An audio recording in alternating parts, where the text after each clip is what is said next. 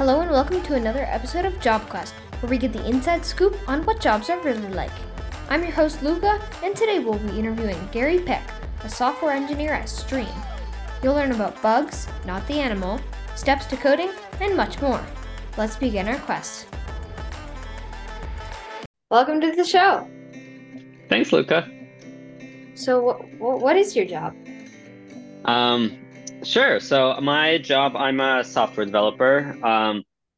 And what that means basically is I write computer programs, software, to make computers do stuff. But yeah, usually that's, everything we use, right? Computers, phones these days, like it's all, apps on our phones.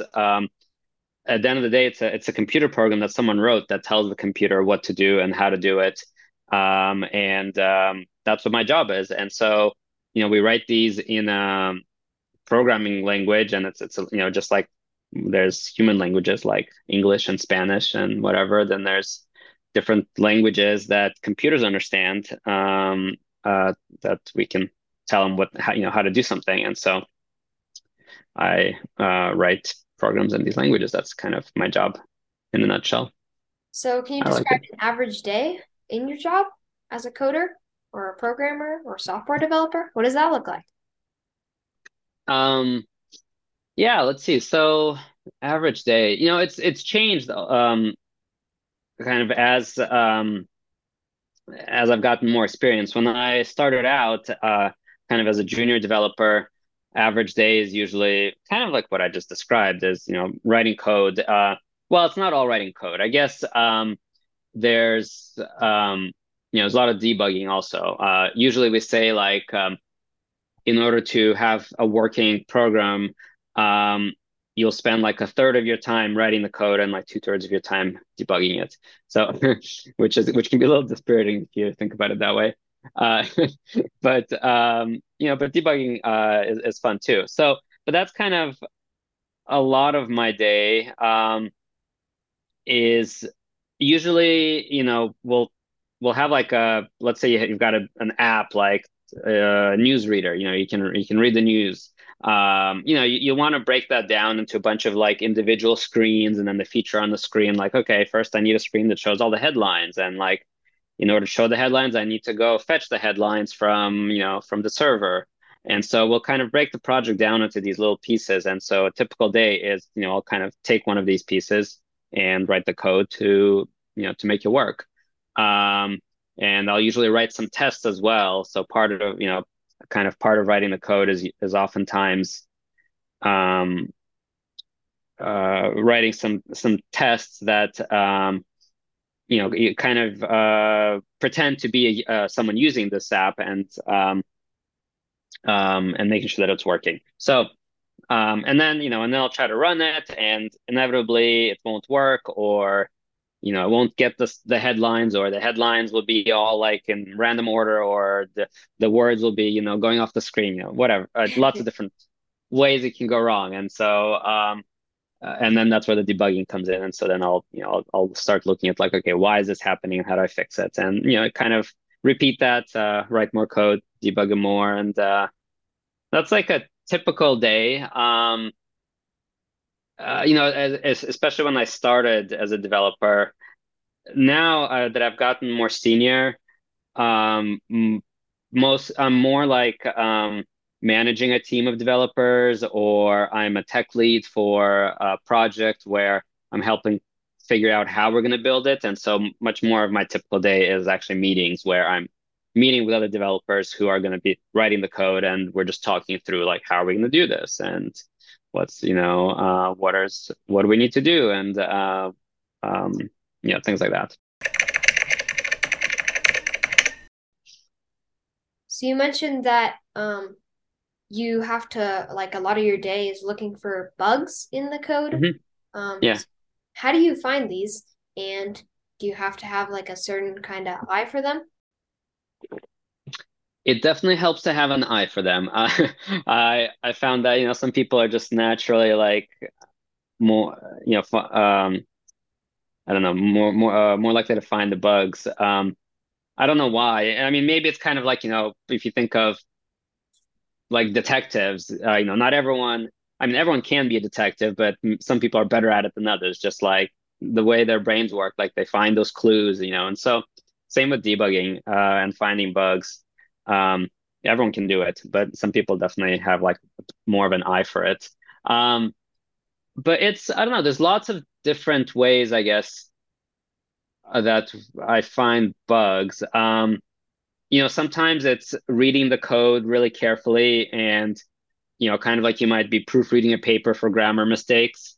So, or spelling mistakes. So likewise, we kind of proofread the code and to find little mistakes like, oh, I told the computer to add 5 plus 7, but I really meant to write 5 plus 8, and that's like throwing off something in the code. So sometimes it's like that.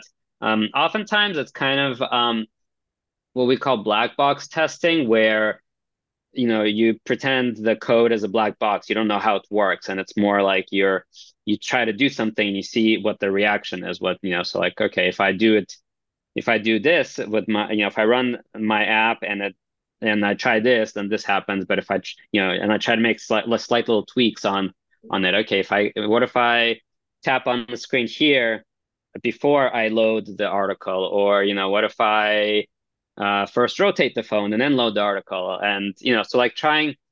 That's where it helps to have an eye for bugs. I think is like try is more like an imagination, trying to imagine all the different things that a user of your app or your website or whatever code you're writing, of what a user might do.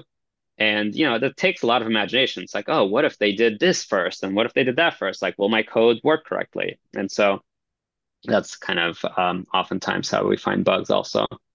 Well, especially with like big coding projects and stuff, it'd probably be much harder to look for bugs in the code.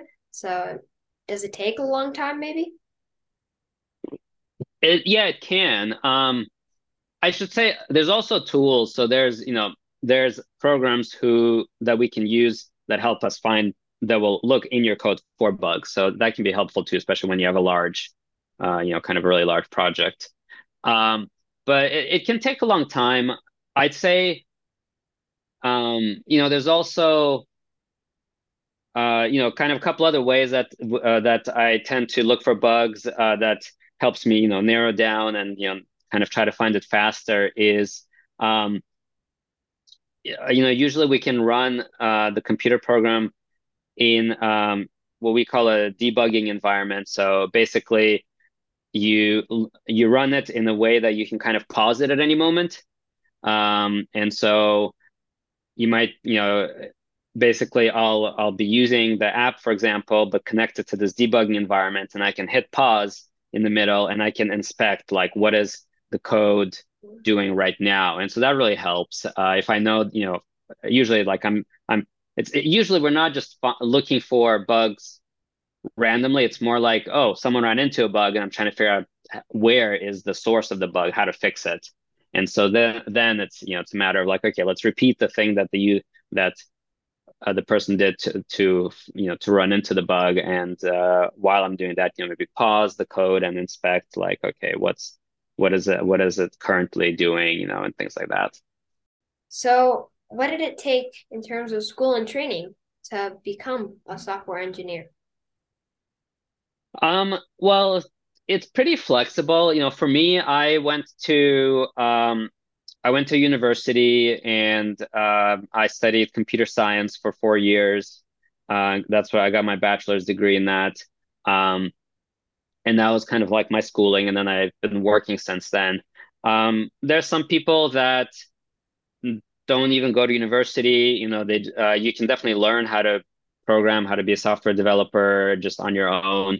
And there's also some people that get more schooling. So, you can get a master's degree, you can even get a PhD.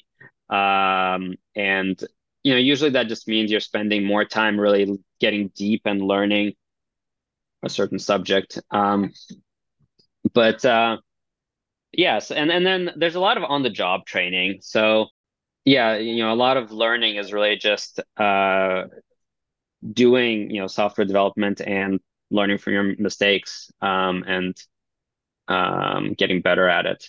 So a lot of my training is really just having done it for a few years. So, what are the best and worst parts of your job? Let's see. Well, I guess the best part is, writing programs is and finding bugs also. It's kind of like solving puzzles in a way, right? It's so I love the challenge of that. It's every day it's like it's a new puzzle I get to figure out. Like how do I make the computer do this thing that I need it to do? Um, and so there's like the puzzle part of it. There's a creative part of it because um, also it's like you have to take this idea that you have and figure out how to express it in a computer language. And it's not that different from taking an idea you have and for a story and writing it in a book, and expressing that in language that way. Um, so it's there's kind of that creativity which I really like also. Um, That's probably like there's more, but that's probably the two best parts for me is kind of the puzzle and the challenge and then the creativity. Um, Mhm. Worst parts,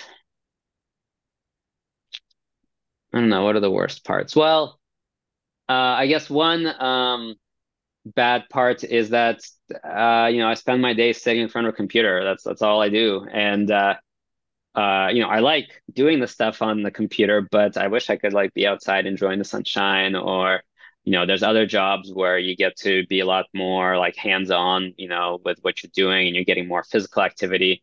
And software development is a lot of sitting and staring at a computer screen, which can get a little um just tiring.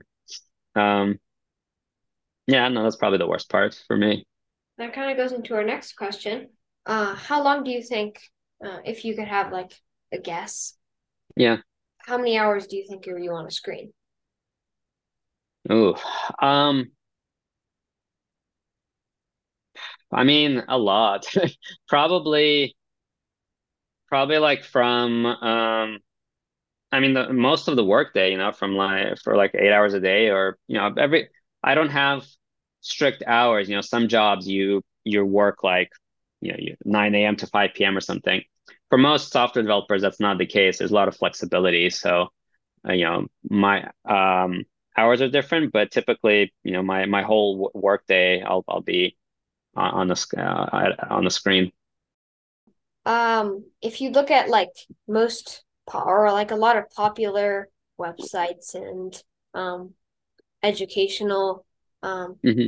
educational websites, you'll probably see that maybe a few of them use AI now, which Hmm. is kind of Yeah. growing a lot. So, with things like that growing, do you think jobs like a software engineer will still be needed, or will computers be able to code themselves? I mean, it's a good question. I think people always talk about like AI and how like computers will be, they can do things for themselves. And I don't know if we're ever going to get there. It seems to be always kind of on the horizon. Even as AI gets better, it still always has limitations, and it usually if I look at the AI kind of a lot of the really cool stuff that's coming out right now with, Chat GPT and things like that. Um, it still needs someone to actually to write the code of the AI. You still need the software developer to Exactly. Yeah. develop it. And you could say like, oh, maybe at some point we can develop an AI which can then write future software itself. And so like you don't need a developer anymore. But I don't know. I think there's a limit to how creative we can make AIs. Like they at the end of the day, they usually all boil down to doing something that they've been taught to do before, right? So like you train an AI typically, and you give it a bunch of examples of like, say software code that has been written, and then based on that, they can write new code. but if they can't really think creatively for themselves in the sense of like coming up with solutions to new problems that they haven't encountered. So I feel like, there's maybe one day we'll get there, but hard to say. But I don't think it's gonna happen for a while. It's not probably not for at least like 30, 50 years. Yeah, and you made a good point. They all have to be coded by somebody. Like Yeah. they don't just originate, kind of like humans. So, Yeah. what do you think are the best coding languages for beginners to learn, like me? Um, well, definitely, I'd say Python is very popular for learning programming, and for a good reason. It's a kind of it's a nice language for learning. It's simple. It's a bit simpler, and there's lots of learning material available for it. So that's probably like a good one to start with. Um, the other one I'd say is a JavaScript. JavaScript, it's a bit of a messy language, so it's kind of annoying to use, but it's also very like easy to learn, and you can do so much with it because it's JavaScript is used for so many different things. You can write websites, you can write mobile apps, you can write like server software, so you can do lots of different things with JavaScript, and it's very easy to get started with it. So I'd say that's probably the other good one. But I think Python is maybe better for learning about programming, and then JavaScript is good for like, okay, I actually just want to go do things now. But yeah, so I'd say that those are probably two good ones to start with that I would kind of point people at. hmm I've started learning Python. Oh, It's awesome. it's pretty fun. How do you like it? It's it's definitely challenging if you try to do like big programs, but if you're Yeah. trying to do some like a simple animation or game or something, I think it's pretty easy. Oh, nice. Yeah. And finally, what is your favorite joke? Okay. Knock knock. Who's there? Orange. Orange who? Aren't you glad I didn't say banana? Kind of silly. Well, thank you for being on the show. Yeah, thank you. I never knew being a software engineer was so cool. Thanks for listening to this episode of JobQuest, and we'll see you next week.